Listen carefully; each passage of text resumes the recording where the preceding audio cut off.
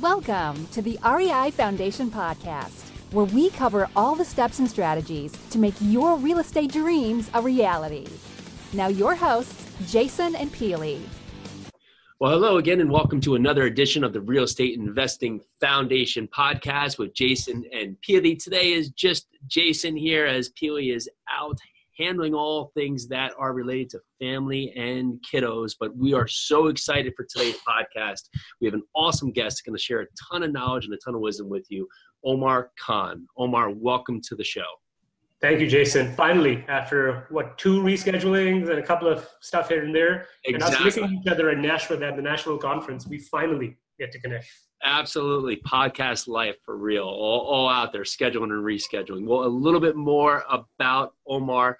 Omar has 10 years of investing across real estate and commodities with over $3.7 billion. And that's a billion with a B, guys, in capital financing and M&A transactions, syndicated large multi-million-dollar deals across the U.S.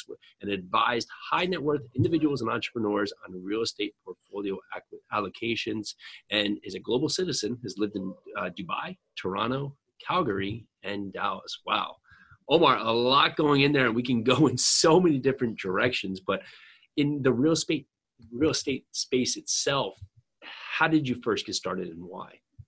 Well, it wasn't intentional. I wish it was intentional. What happened is my family's an entrepreneurial family. So they've, it's part of, my grandfather and my uncles and my father, they'd all parked their money in one shape or form in commercial real estate, retail centers, shopping centers, a couple of houses, small little apartment buildings here and there. So just growing up, at the dinner dining table, I'd hear, for instance, my uncles and my father talking, hey, lease is coming up at this retail center. And, we have a higher quality, say, national chain that can come in, pay us, say, slightly less money, but they're a way higher quality tenant, no worries, no nothing. Or we could go with this, local person who may not be as high quality tenant, but they'll pay us slightly more. So how do we do that? What are we looking at? And then the ups and downs, sometimes going with that local person who may or may not be the best quality tenant, and then seeing the ride they take you on. Sometimes it's a good ride because you make more money, but a lot of times it's not as good of a ride, right? So how to go through that, some of the contractual stuff, then going through the lawyers, all that kind of stuff. So I just kind of, through the process of osmosis, I've just gone through that, more on the investment side. And then my background's in finance. So when I moved down here 3 years ago from Canada, we just had our own money, some of our family's money. I managed some private money in Canada as well that people wanted us to invest in some projects. They were, hey, you're here, we trust you, you manage your money for us, let's go do some business. And that's how I kind of started. I didn't know anybody. This wasn't by design. But one road, when you open one door, so many other doors open, right? So that's how it kind of happened. Serendipity, meeting the right people, and just, meeting the right people, I think was the biggest thing. That's great. And now you said your family had money that they parked in real estate, whereas their entrepreneurial businesses, other businesses outside of real estate. Yeah. This was, where they're investing, a lot of the stuff. They did a lot of, how people invest in the stock market. They did that. They did commercial real estate and a bunch of other stuff. So with so much going on, when someone typically asks you just, what do you do? What do you say? Well, first of all, most people, I don't think they approach me just like that and ask me that. But if they do, I tell them, look, what we do is now we syndicate large apartment complexes across Texas and Florida. Why I say that specifically is because now over 60% of my investors are American, but starting out, most of my investors were Canadians, a lot of people out of UAE, Pakistan, India, Hong Kong, just a lot of guys I went to school with, right? So to explain to them what I was doing, it wasn't just, hey, I'm buying apartment complexes in the US. It's like, okay, where are you buying? Why are you buying? What's the deal? So just small little things like that. And now, once you meet the right people, you start talking, you do a couple of deals, people bet other people. That's how it happens now. Yeah, and so with 40% of your investors still from out of the United States, if there's an international investor listening here that maybe wants to invest passively in a real estate deal here in the United States, is there some kind of paperwork or framework or some hurdles that they may face that maybe a U.S. investor wouldn't, and on a high level, those be? Well, yeah, for instance, anytime you're going into any country, it's not a US-based thing. Just look, if you're Canadian, like I'm Canadian, but if an American shows up to invest in Canada, even though, we have such good relationships and all of that stuff, they'll still have to do a couple of more things than a regular Canadian person would do. I mean, that's just common.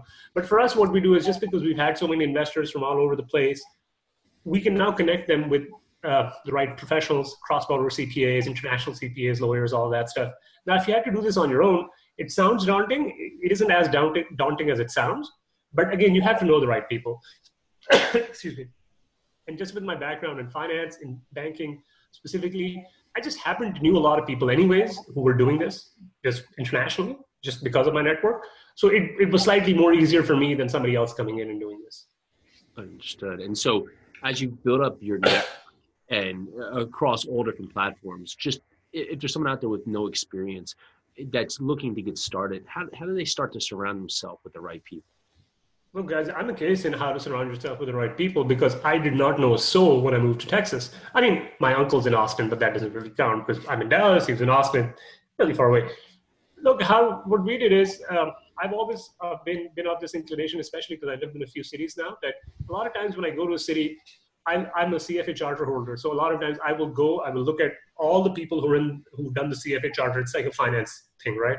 And I will email all of them who have interesting job titles and, hey, new to town, what's going on? Let's meet. And you'd be very surprised if you belong to the CFA, the CA, in fact, any society, even if you're a construction worker and you belong to the construction union, you go to the construction union and you say, hey, I'm new to town, connect me with some people. They're more than happy to connect you with people. I'm a Rotarian also. My family's been involved with Rotary for over 60 years. My dad was a district governor. So Rotary's everywhere in the world, right? I mean, Rotary's in small towns in America and Canada.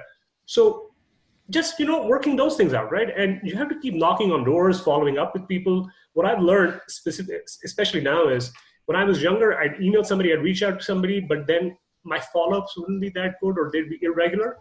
And now I've realized that if I just follow up regularly, 9 times out of 10, most people will meet you. Sometimes it's just bad timing, right? They're at a vacation and they're busy. They just can't reach out to you, right? But if you follow up politely, respectfully, people have no problem meeting you.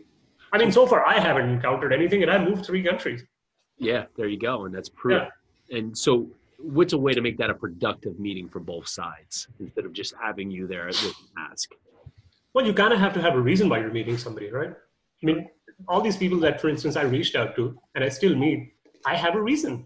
Like they're doing either something really cool, or is there something that I want to do and they're at a very good position, or they've gone through that experience and now they're at a different level completely.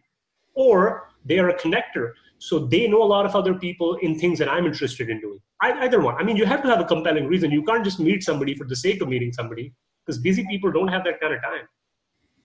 Yeah. So you have to be very respectful of their time also. And if you're respectful of their time, people very quickly figure you out, man. None of this is rocket science, right? People quickly figure you out. And this is my personal experience. And more often than not, people want to help you. But you kind of have to ask the right questions. If you don't ask the right questions, I mean, kind of hard to help somebody. Sure. No, I appreciate that. Now, if we move into the syndication space,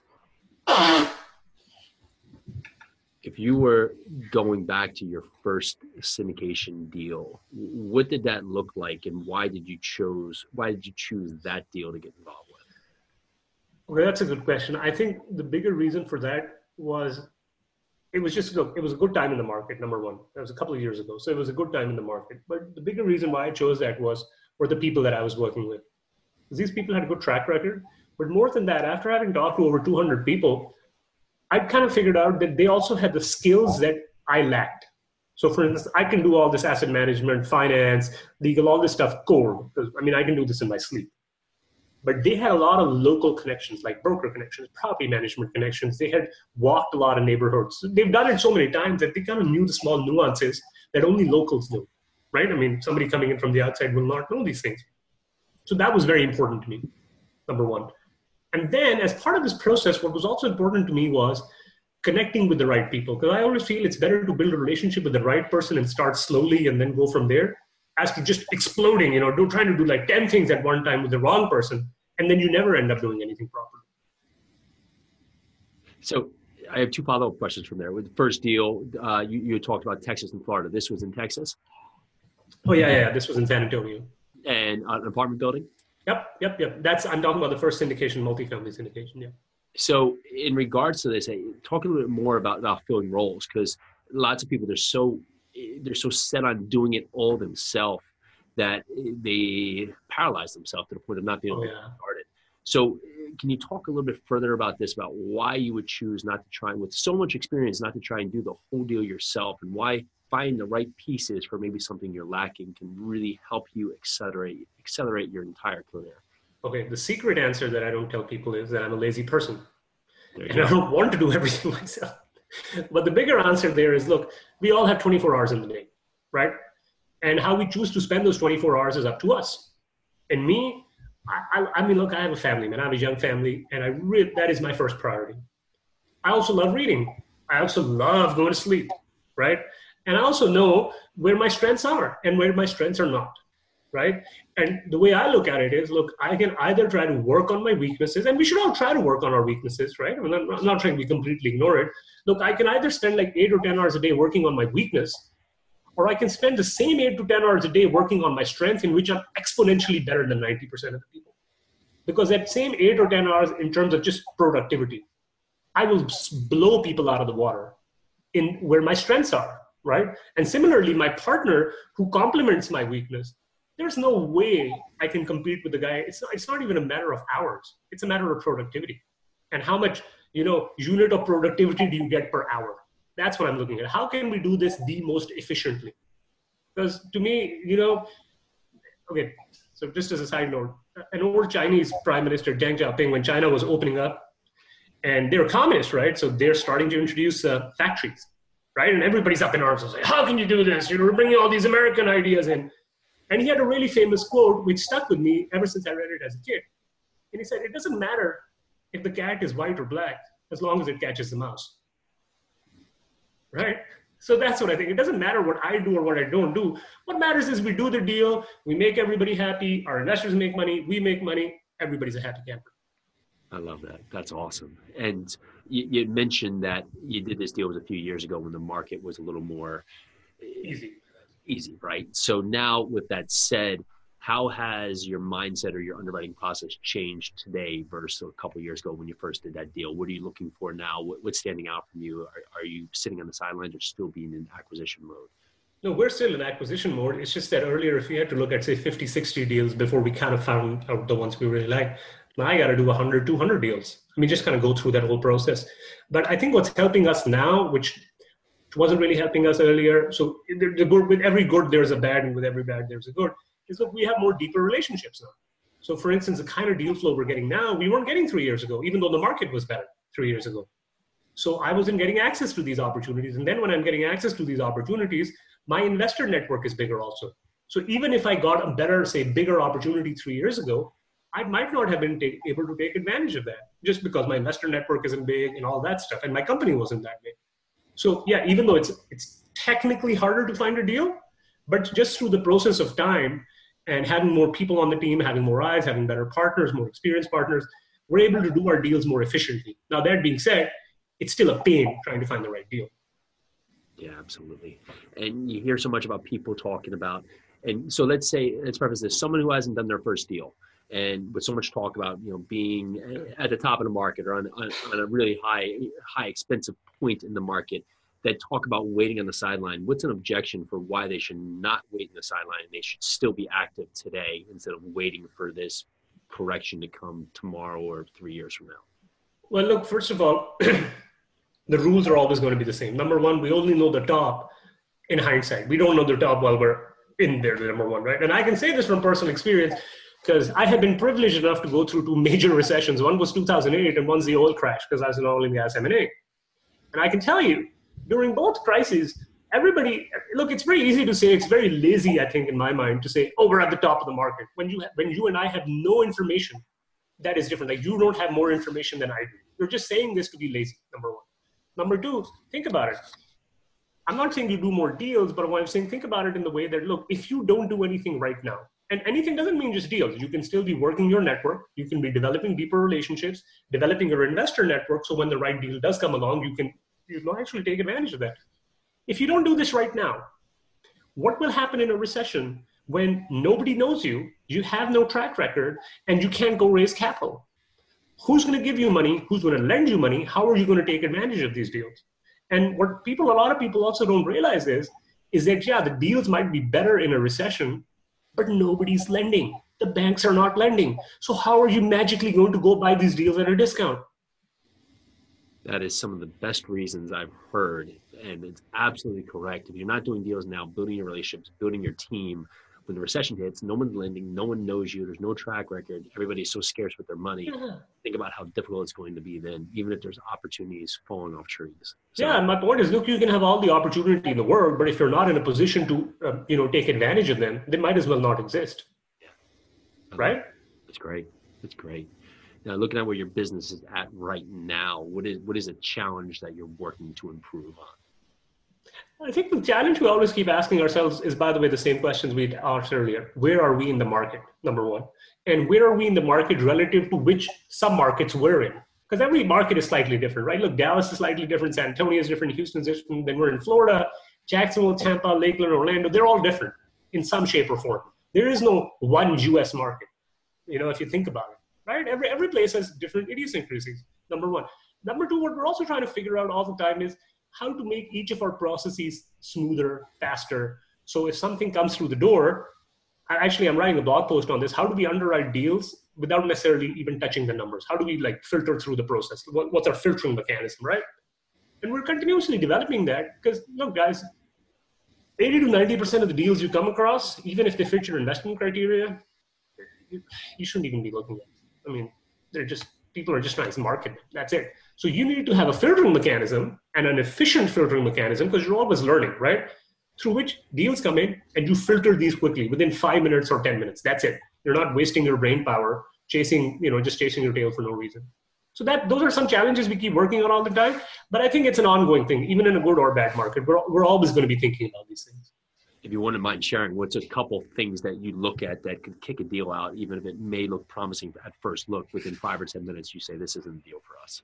So simply put, first of all, we developed our investment criteria. And we had a lot of back and forth on this between our partners saying, look, how much can we really stretch on our investment criteria? So as an example, we said, look, 100 plus deals, but ideally 130 to 200 units, right? Now, a lot of times, and then we have all this value add, BC, 10, 15% below market rents, 1975 plus vintage, pitched roofs, all of these things, right? But at each point, we really, even though it's only 3 or 4 words, we really had to sit down and think, what do these words mean? And I know it sounds trite, but the reason for that is because a lot of times what happens is as soon as you say 120 is my minimum, right?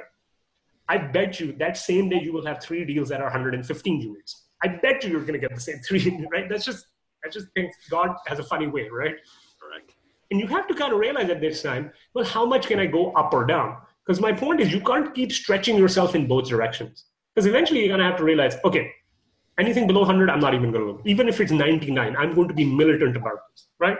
So for us, what we did is 100, 200, but really 120 plus is our sweet spot. Lowest we can go is 100 units. So if we come across deals, and we do, that are 95, 88 units, not even going to look at them.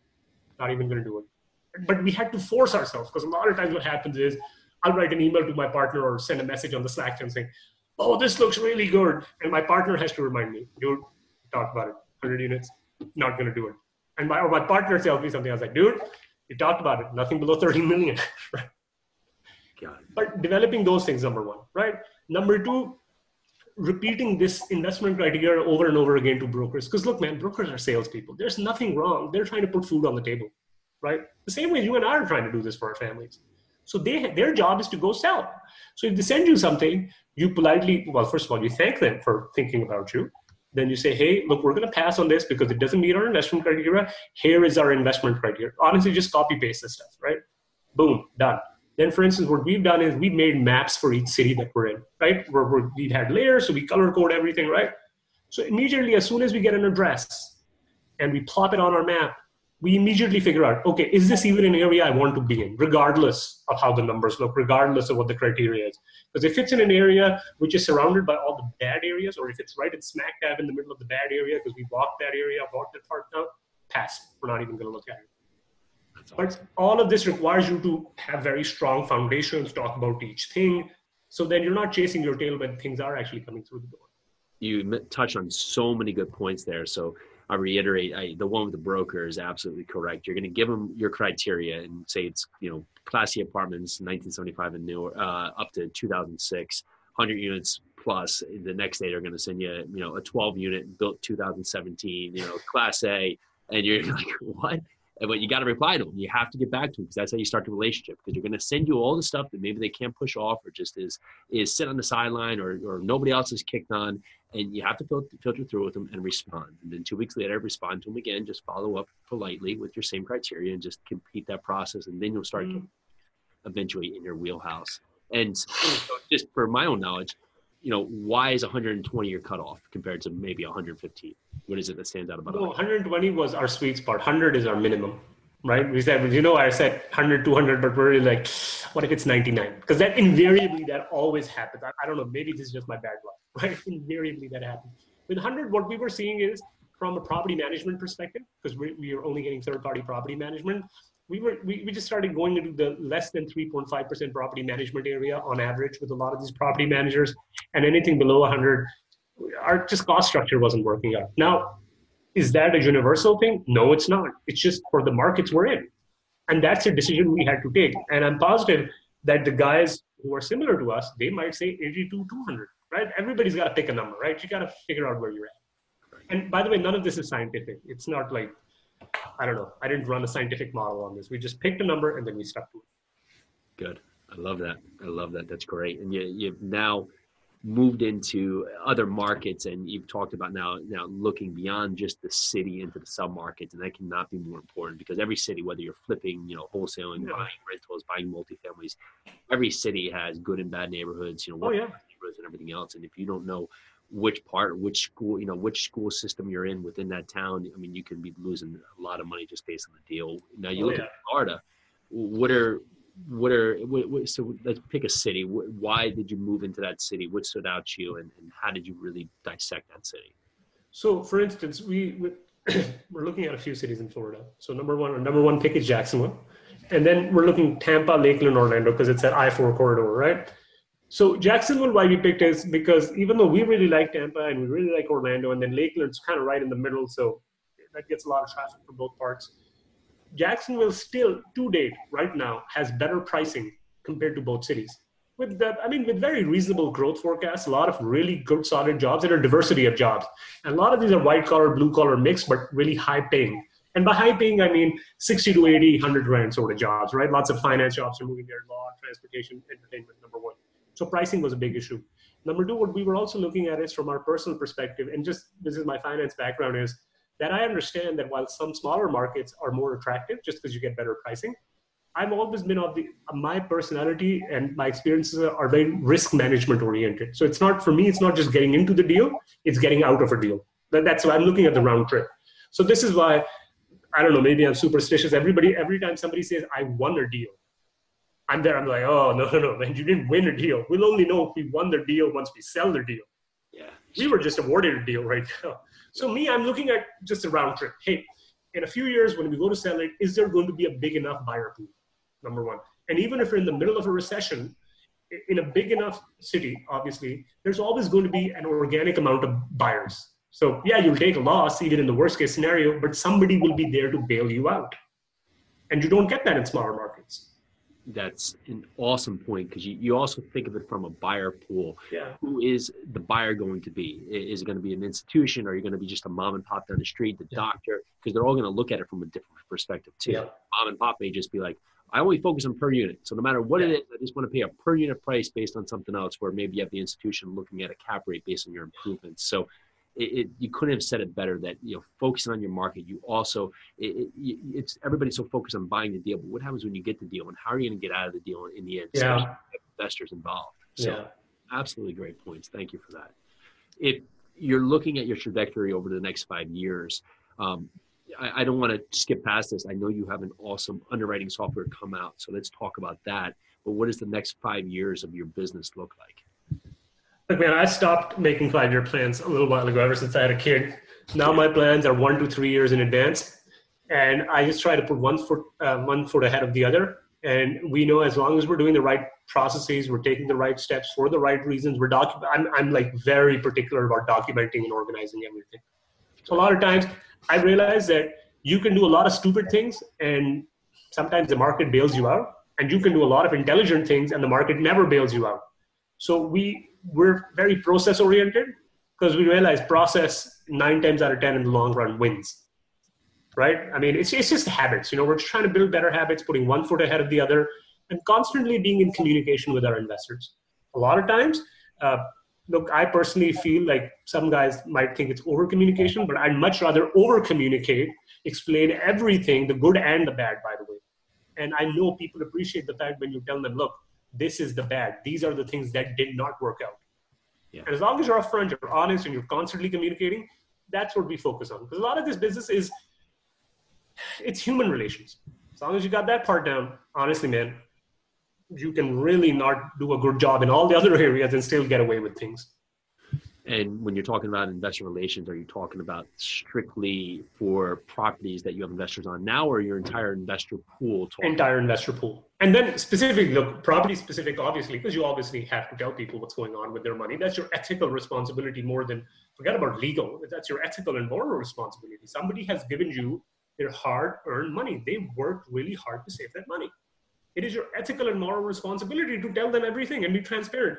But with the larger buyer pool, or investor pool, what we're always doing is every month I'm sending out just interesting observations, because we're in the business a lot of times, we send out interesting observations. I write a very successful blog now where we really go in depth on technical things that people don't cover, or rather don't want to cover or don't even know about. The reason is because we feel an educated investor is just a better long-term partner. Yeah. And what you touch on there is that things that people don't want to go into as the GP or the lead syndicator. Yeah. If you are going to get into syndication, do your homework and put together a process. Because remember, you are bringing on people's money, and it's your ethical is one word to put it, but it's your duty to be able to go out there and offer the best process for your investors, be able to give them the best opportunity to succeed in the investment. So you have to think of every reason why, and not just shoot for the moon and figure that if the broker tells me that I can get rent bumps of $200, that's going to magically happen right away. You need to dive in and figure out every reason why that couldn't happen and why you put the investors' money in jeopardy. So, oh man, you raised a really good point. This is a pet peeve of mine.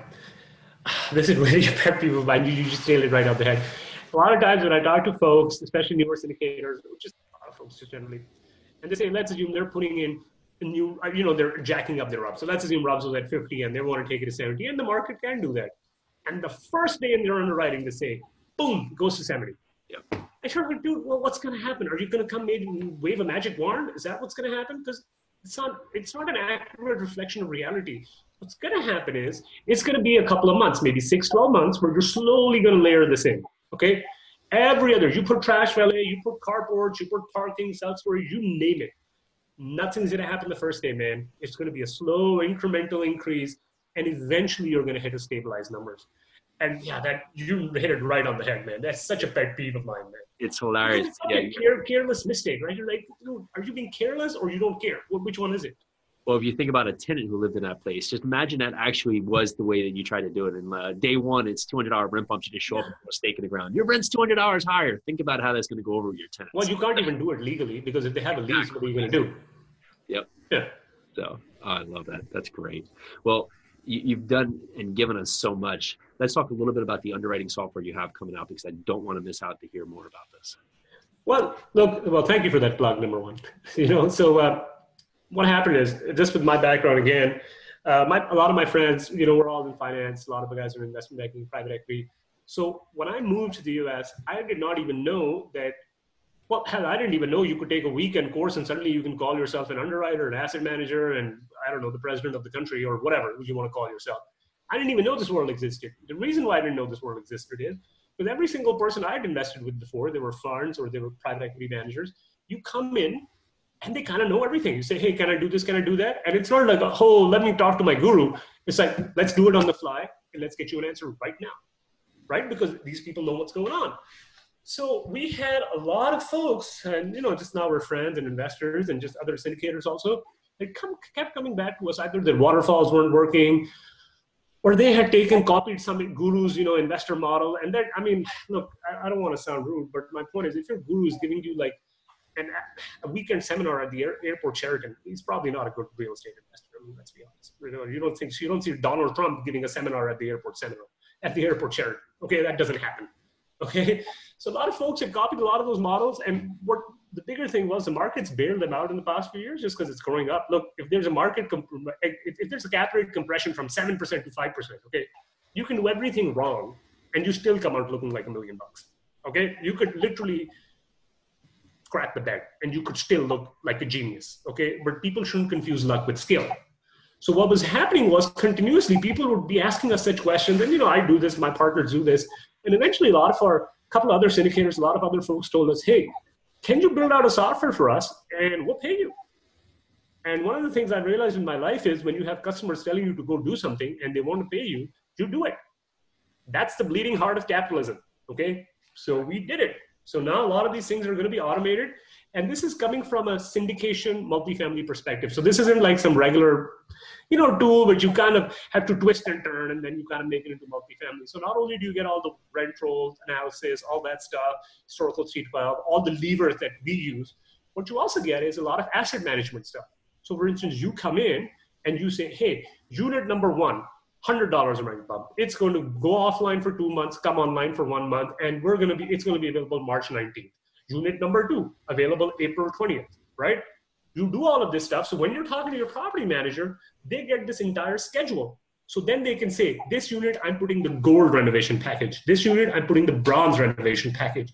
So when everybody's on the same schedule, your property manager isn't trying to be lazy and I couldn't really do it this time. Didn't really have any contractors. Because you've laid out a whole plan for them, start to end. Because this is what we're doing anyway. So when you have a lot of these things, when you have all of this reporting, so now not only do you get all this stuff, you also get really high quality reporting. So when you have to send it out to your equity partners, your lenders, your brokers, your other partners, you get such a high quality professional looking product that honestly, 99.99% of the questions are already answered. It looks good, you look professional, it brings you credibility, while you have all the tools at your disposal that most right now people don't have, or you need like a $2 million operational budget to get access to these tools. That's incredible. Well, how can you find out more about it? Well, I'm glad you asked. You can go to our website. Go to Deal, D-E-A-L, Analytica, A-N-A-L-Y-T-I-C-A, that's one word, and you can sign up, and we're going to release the beta version in a couple of weeks, and you'll be on our list. So you'll be one of the first people, and then whatever comment and all that stuff you give us, we're going to incorporate. And so far, we've gotten great response because a lot of folks, like I said, they were like, dude, I need this. I literally am flying blind right now. Ah, that's incredible. Well, a few more questions before we let you go there. So we appreciate your time. If you have a new investor listening to today, what's a step that they should take to get started? Well, I think the step they need to take to get started is to tell themselves that there's no tomorrow, there's no day after, there's no 1 month from now. Today is when you start making a difference. Now, I'm not saying today is when you invest, but don't put this off. Realize that the onus is on you. Personal responsibility is very important. So start educating yourself, start reaching out to people. Start reaching out to you. You can reach out to me and start talking to people, because till you don't talk to people, till you don't communicate what you're looking for, you never even know what options are out there. And I think this is more problem with the guys, because guys feel like, I can't show any vulnerability. I can't show that I don't know this answer. Guys just feel like they have to know everything. And so far, at least, I felt like guys really need to take a step back and realize, look, man, if I don't know something, it's not the end of the world if I ask somebody about it. That's great. Are there some words you live by? Yeah, my wife's. Well said. Yeah. Well said right there. I love it. I love it. Well, if there's others, we have the way to contact you in regards to the underwriting process. If someone would like to contact you and talk to you directly or hear more about you, is there a website or an email that'd be best to reach out for you? Yes, please. So you can go to our website. It's BoardWalkWealth, so BOARD, walkwealth, one word, .com. Yeah, there's a sign-up page there, so you can put your name, you can put your email address, and you can say, hey, how'd you find out about us? And then we'll reach out to you because it automatically comes to us. You can also email me directly at Omar, O-M-A-R, at boardwalkwealth.com. And I'd be more than happy to answer any questions. And if I don't know the answer, I'd be more than happy to connect you with somebody in the industry who knows the answer, who would be better able to guide you. Absolutely incredible. Omar Khan, thank you so much for all the information today. I've learned a ton. Our guests and our listeners, I'm sure, are going to get so much out of this. And make sure you listen to this twice. He gave so much information in here that I'm sure listening to it twice, you're going to pick up a ton of things that you did not hear the first time. Again, this is Jason with the Real Estate Investing podcast. Omar Khan, thank you so much for your time. To all the listeners out there, thank you. Thank you very much. It was a great honor. Thanks for tuning into the REI Foundation podcast. Check back next time for more awesome tips and strategies to launch your new you in real estate.